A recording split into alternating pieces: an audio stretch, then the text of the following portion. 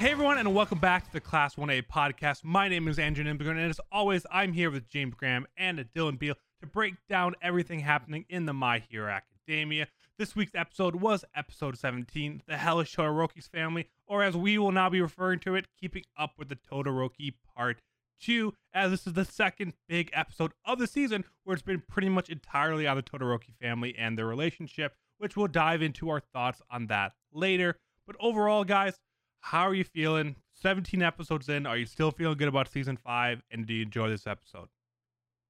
I like it. It's drama filled, but it's good.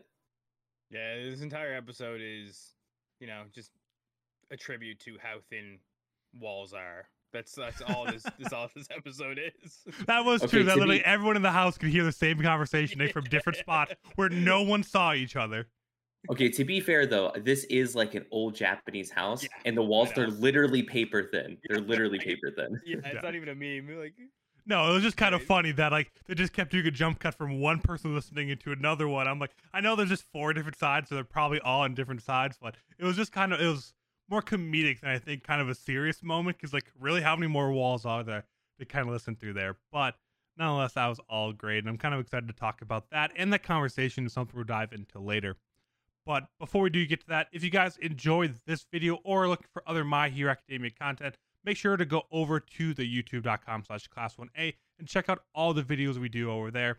Outside of these anime recaps, we also do the manga recaps for Vigilantes and the main series. We do Thor lore videos, we do theory videos, kind of whatever really feel like My Hero related, it is there. So go and check that out.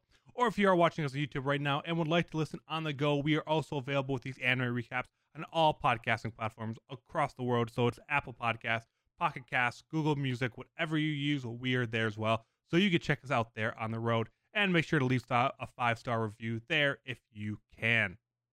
But with that, let's jump into the recap of everything that happened in this week's episode, which started off with it being a week since Deku and Co. started working at the Endeavor Agency.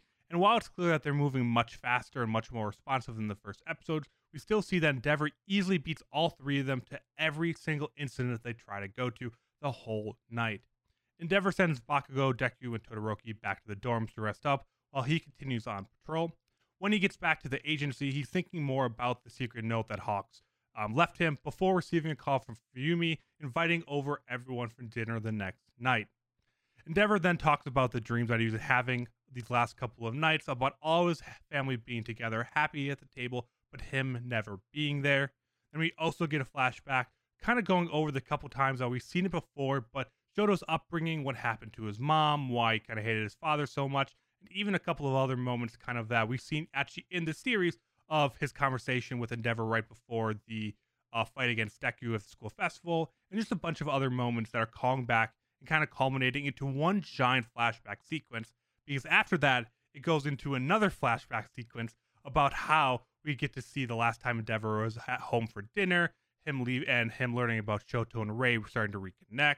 We also get to see the conversation between All Might and Endeavor once again, talking about what All Might's goal was as a #1 hero, and how Endeavor doesn't have to follow that or rush to trying to be that big figure, but instead find his own way to be the #1 hero. Everyone wakes back up the next day and is completely ready to go, confident that today is finally going to be that they catch up to Endeavor, but at the end of the day, they were still not able to keep up and didn't beat Endeavor to a single villain. They all then head over to the Todoroki's house for dinner. They all have dinner, which quickly becomes very tense with the Todoroki family drama starting to slip out pretty quickly. Natsu still is not able to cope with everything, even though Endeavor is starting to try harder to reconnect. Shoto and Fuyumi talk more about their feelings when Deku and Bakugo both burst in. It starts to wrap up with Endeavor talking a lot about Toya and the dream that he's had with his family, where they're all together and he isn't, while we do see Natsu leaving the house to go out just frustrated from the whole night's events. In the post-credit scene before actually the preview for next week, we see a villain has just been released from jail and see that Endeavor is now the #1 hero and does go on to try to find Endeavor and his family, which we do see from next week's preview. But what did we think about this episode of Keeping Up with the Todorokis? I mean, obviously we can talk a little bit about the group's adventures to try to keep up with Endeavor, but that was very much kind of a side plot in what was a very lore-focused episode around the Todoroki family. Yeah, I thought it was a really good culmination of like all the stuff that we've been dealing with Endeavor, whether it's like his family life or his like trip to being like or his road to becoming the number one hero. And it's really interesting because like I was thinking about it, and it's like he was so like caught up and being the number one hero and surpassing All Might that when All Might basically like stepped aside because he like lost his power, whatnot, and he found himself as the number one hero. That was like almost like a sobering moment for Endeavor, of where he gets there and he looks around and he just sees like the wake of destruction that he's caused on his way there, and he's like trying to fix it and build it at this point. And like I don't know, like I think he's starting to come to the realization that like it just takes time. It's not anything. He can't say anything. He can't do anything in one moment that's going to fix it all. It's just going to take time. Yeah, it seems to be the big theme that they're trying to like they really dial in with this character is that like he can't really atone. Like there's nothing he like there's not like an act he can do to kind of like, undo the damage he's caused, right? Um and I think it's good. I think it's good that they're doing that. That like you're not gonna make up for like for forever like scarring your son, putting your wife into a mental institution. Like I mean these are like if you think about them when you're like when you like just take away the characters and stuff like that, and you look at just like the raw facts. Like we've said this before and we said it again. He's not a good dude. Like he was not a good dude at all, right? Very bad guy. Very bad guy, right? But I know it is. I think it is like you said, like a sombering moment to get up there and realize what like this path of destruction he's caused, getting to his goal. That kind of like it didn't even like happen the way he wanted it to, which I think might add into it as well, right? He didn't surpass him. All Might just couldn't be All Might anymore, right? So I mean, it kind of shows a different way of kind of the money doesn't buy you happiness, or like your one big goal is like once you reach your goal in life, it doesn't mean that you're instantly going to be happy. I mean, if you wanted to be a professional NBA player and you become that doesn't mean you're instantly going to be happy. You're always going to want more. And I think this is kind of Endeavor's realization of that. He's always wanted to be the number one hero, or always wanted someone, whether it be his son, Todoroki Shoto at this point, to pass All Might or him to pass All Might. And now that he'd gotten to that point, he realized like, oh, this is good. I'm where I'm at, but it's not how I wanted. And every other part of my life isn't where I want it to be. So he's kind of realizing that like, yeah, like, oh, I won a lottery. That doesn't instantly make all my problems go away tomorrow. There's still other things you need to deal with. And that's kind of what this was a culmination of, that him kind of coming to realization that he's achieved his goal, but there's still so far he has to go to really get to the point where he's happy with his goal and everything else in his life. So I agree. I think a culmination of everything all in one episode for Endeavor and pretty much the Todoroki family combined is pretty much there. We didn't get much about what Shoto's feeling. It's very much more from kind of the Endeavor side. It was all his flashbacks. It's all the emotions he's feeling. We kind of get a little bit of a conversation between Fuyumi and Shoto. That's cut very short by Bakugo and then Deku kind of pitching in, explaining Shoto's feelings to him. But we really didn't get a chance for him personally to express his feelings. We got a little bit at the beginning of this arc where he said, like, I'm just using you, Endeavor. But that's probably not what his true feelings are. And this was a moment to get him that we didn't. Yeah, at this moment, it seems like he has a very normal reaction at this point in time of where it's just, he's almost detached from it, right?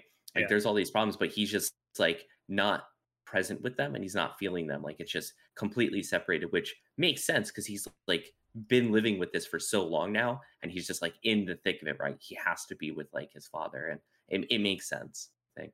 He just kind of dull to all of it. And I think Deku's pretty much being a therapist for him and trying to bring out something more of it. Like when you go through so much in your life, you just kind of become dull or like kind of null to a lot of things. But Deku's trying to kind of really bring that out of him and get him to talk about his feelings, which isn't something Shoto's really known for. But we've seen him start to express that a little bit more, calling people his friends, talking to people and kind of revealing more that we've seen throughout the series. So Deku's the number one therapist in all My Hero Academia and should probably talk to more people in the series. Like, we need to just get Bakugo and Deku in a room to kind of talk through their beef. I think it'd actually help Bakugo in the long run. I have right down here in my notes. It just says Dr. Deku Family Counseling. Yep. Well, like this is the worst part, man. Is like he is one of the most self-destructive characters in the entire show, and here he is trying to like put everybody else's life back together. For my hero aspect. Like, I mean, yeah, whatever, man. I don't know. fucking 15-year-old kid trying to therapize like Deku's years of family emotional trauma. state right now is pretty good for having a single mom. I mean, Listen, you know who's got a good emotional state is Bakugo, because Bakugo just calls it as it is, goes sit there, and he's like, you don't invite people over and then just have these discussions. You don't just do that. I love right? how every time he just kept saying, this food is ruined, that food is ruined. Like every time something comes up, he says, I think it was like the Matsu tofu or something, the first time it was ruined. Then something else he called out. I'm like, Bakugo's a foodie. I'm saying it now. Bakugo is a foodie. Okay, there was actually something specific about it though. It was the Mabo tofu, and it's because it's spicy. And Bakugo's favorite food is spicy food. So like the only thing redeeming thing about this dinner was the spicy food, and it's being ruined by everyone arguing. Not even arguing, just talking about like he said, like sensitive topics. Like don't invite people over and talk. It's supposed to be a good time. Like don't do it. I don't know, man. He that's the energy that I appreciate in this episode. Don't need my classmate telling me what's wrong with my life, dude. Just call it as it is. I was on board with Bakugo this entire episode. Yeah, the hair when he woke up, and then his just asking why over and over again every time we cut back to him when they're going to the actual house. Like the entire, I loved his kind of his whole attitude towards all of this here. The entire episode, it was definitely great. But my favorite scenes out of the dinner is just every time it cuts to Midoriya and Bakugo. And like we've all felt it. We've all been there when stuff has been said at dinner that you're at your buddy's place and you're like, I'm not supposed to be here for this, right? And then like they captured that feeling like perfectly, because it's just you just sit there and you freeze and you hope like you hope people forget you're there. Like you just continue eating, trying to not engage. Yeah. Oh, that's great. But I guess I mean we've all enjoyed talking about the episode and kind of some of the moments, but do we actually like how deep the show goes in the Todoroki families? Do we like keeping up with the Todorokis? Or is it something that if it wasn't in the show, we'd be okay with it? Because it is the only thing that really brings up some of these more sensitive topics of kind of quirk breeding, kind of even emotional abuse from being upbringing, and all that kind of stuff. I mean, this is something that feels right into the show, or when it gets shoved in for full episodes like this, does it feel out of place and something you could do without? It's kind of weird because this is the only family that has a top 10 hero as the father and somebody in the hero course as well. We don't have that dynamic with any of the other classmates, right? So it makes it unique, and I think that's why it gets played into so much. Like you don't have even when Ida was going through his stuff with his brother, like I mean it was very short, very cut, because I mean Ingenium was like a good hero, but he wasn't like top 5, top 2, right? And I mean, we of course got like All Might and Midoriya. I know they're like it's like a father-son dynamic, but not the same. Plus, they're like the main characters. But I think that's why you see the focus on a degree of family with both of them, right? We did get to see a bit of Midoriya's mom, mind you. He is the main character, so it's kind of like it's a hard comparison to make. But you don't have that with anybody else. Bakugo's parents, neither of them are like top-ranked heroes, and you can just go through the entire class. You know what I mean? Like none of them have a nationally ranked hero as like in the running. And you also like, I mean, to our knowledge, you don't have anything nearly as like disturbing as the Todoroki dynamic in the class, right? We don't have anybody brooding and weird, like like not even weird in like a bad way, but like Shoto's like standoffish because of this, right? So we don't have that anywhere else. Yeah, I think I like it. I think I do. I mean, overall, it's good. My only I think gripe with the whole thing is I wish they handled the light that they put Endeavor in a little bit differently. I still think they maybe paint him a little bit too good for some of the stuff he's done. Obviously he's still trying to not fix things at these point, but move past not move past him, but take what he's got, right, and keep going forward at least into a better light.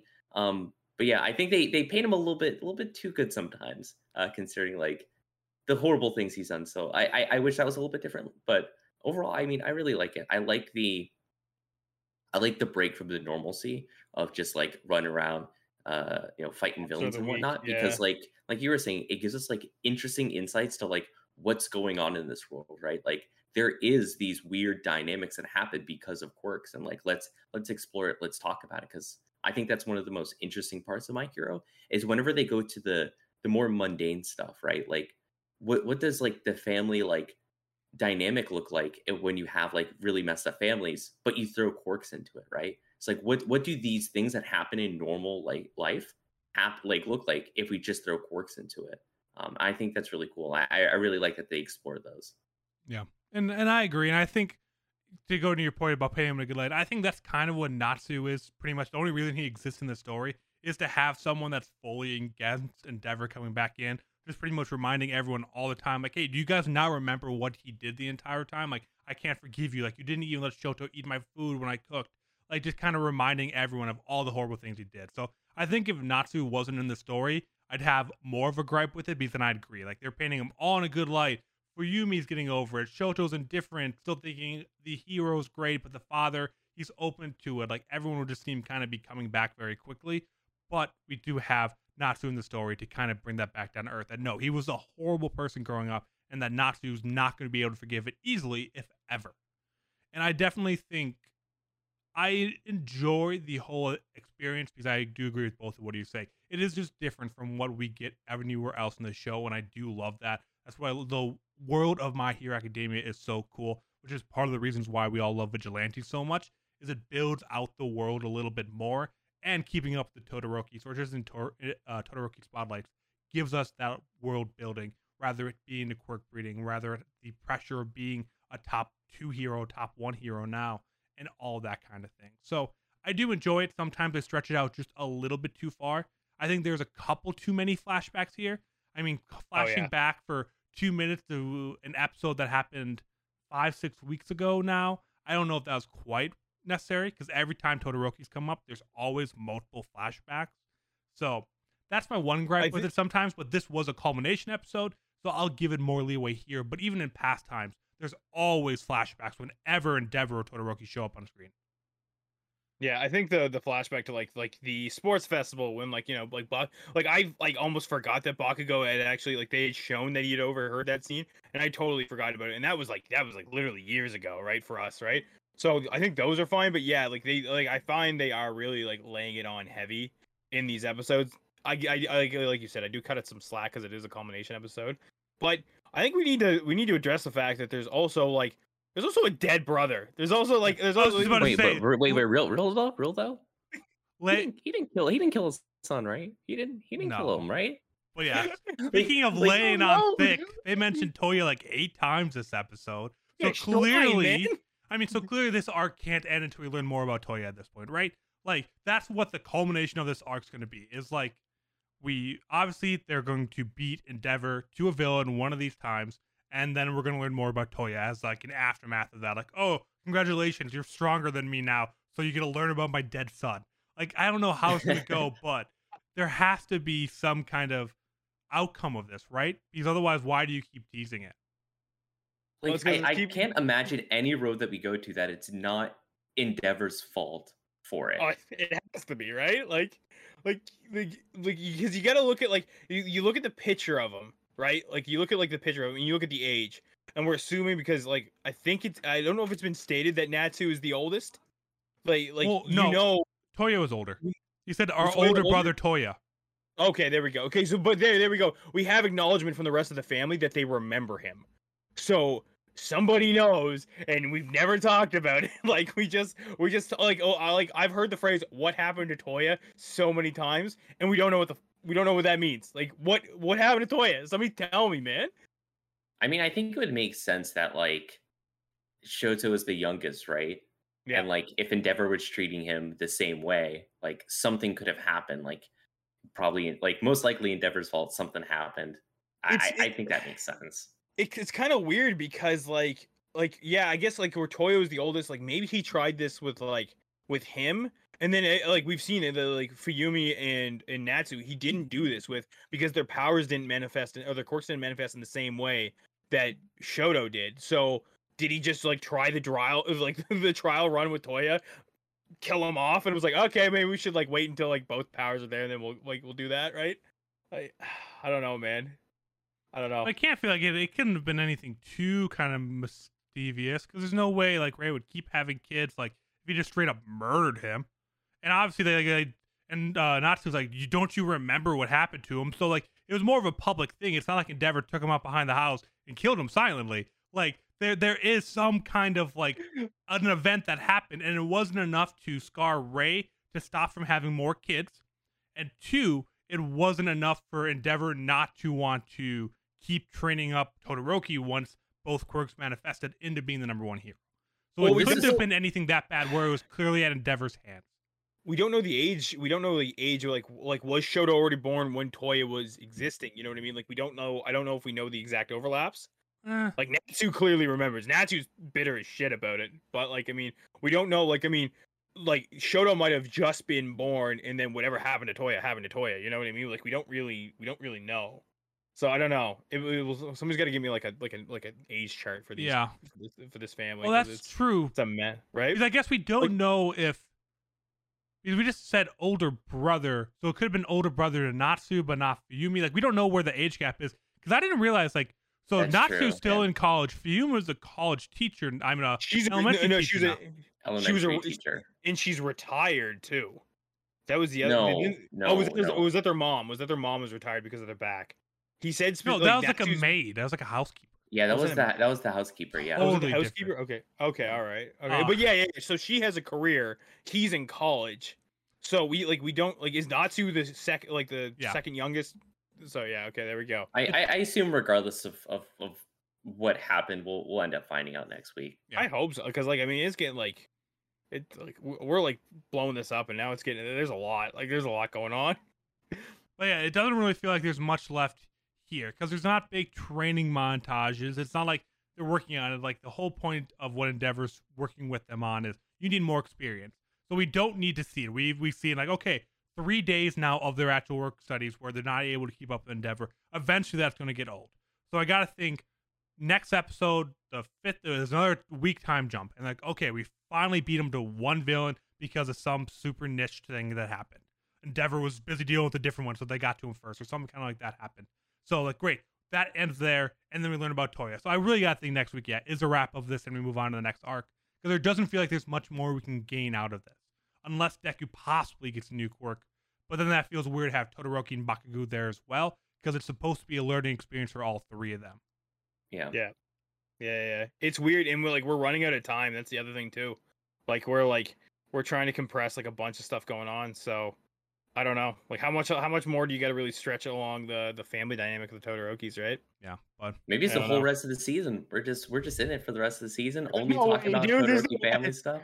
Like I can't have like the My Hero Sopranos. Like I can't like I don't family watch members that. are getting That'd be whacked, sick. like- That'd be cool. Yeah, I watch that too.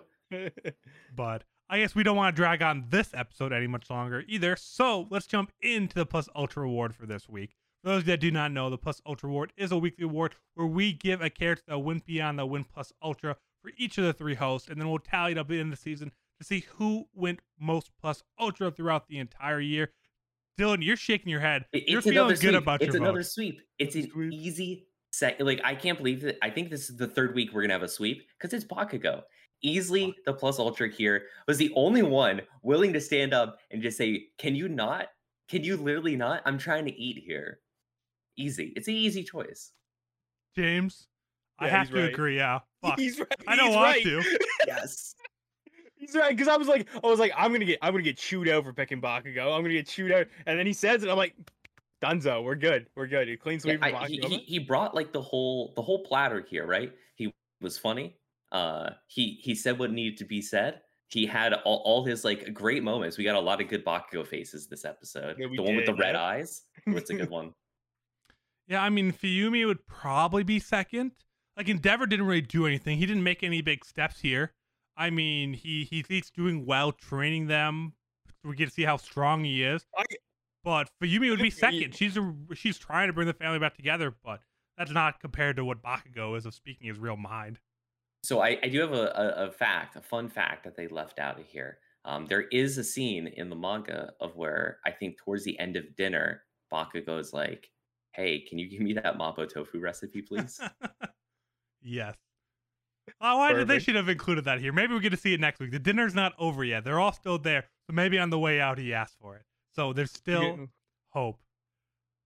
But let's wrap it up there for this week's episode. Thank you all so much for tuning in, listening to us talk about the Todorokis for 25 minutes now. I hope you guys enjoyed it. If you do disagree with our Plus Ultra Award, if you have your other thoughts on the Todoroki family, if you don't enjoy it, I'd love to hear why. So leave all those thoughts down in the comments below. We'd love to hear about that. Or send them over to twitter.com/class1apod. We'd love to talk with you about it over there as well. But until then, we'll be back next Saturday for the My Hero episode 18 recap. So see you all then.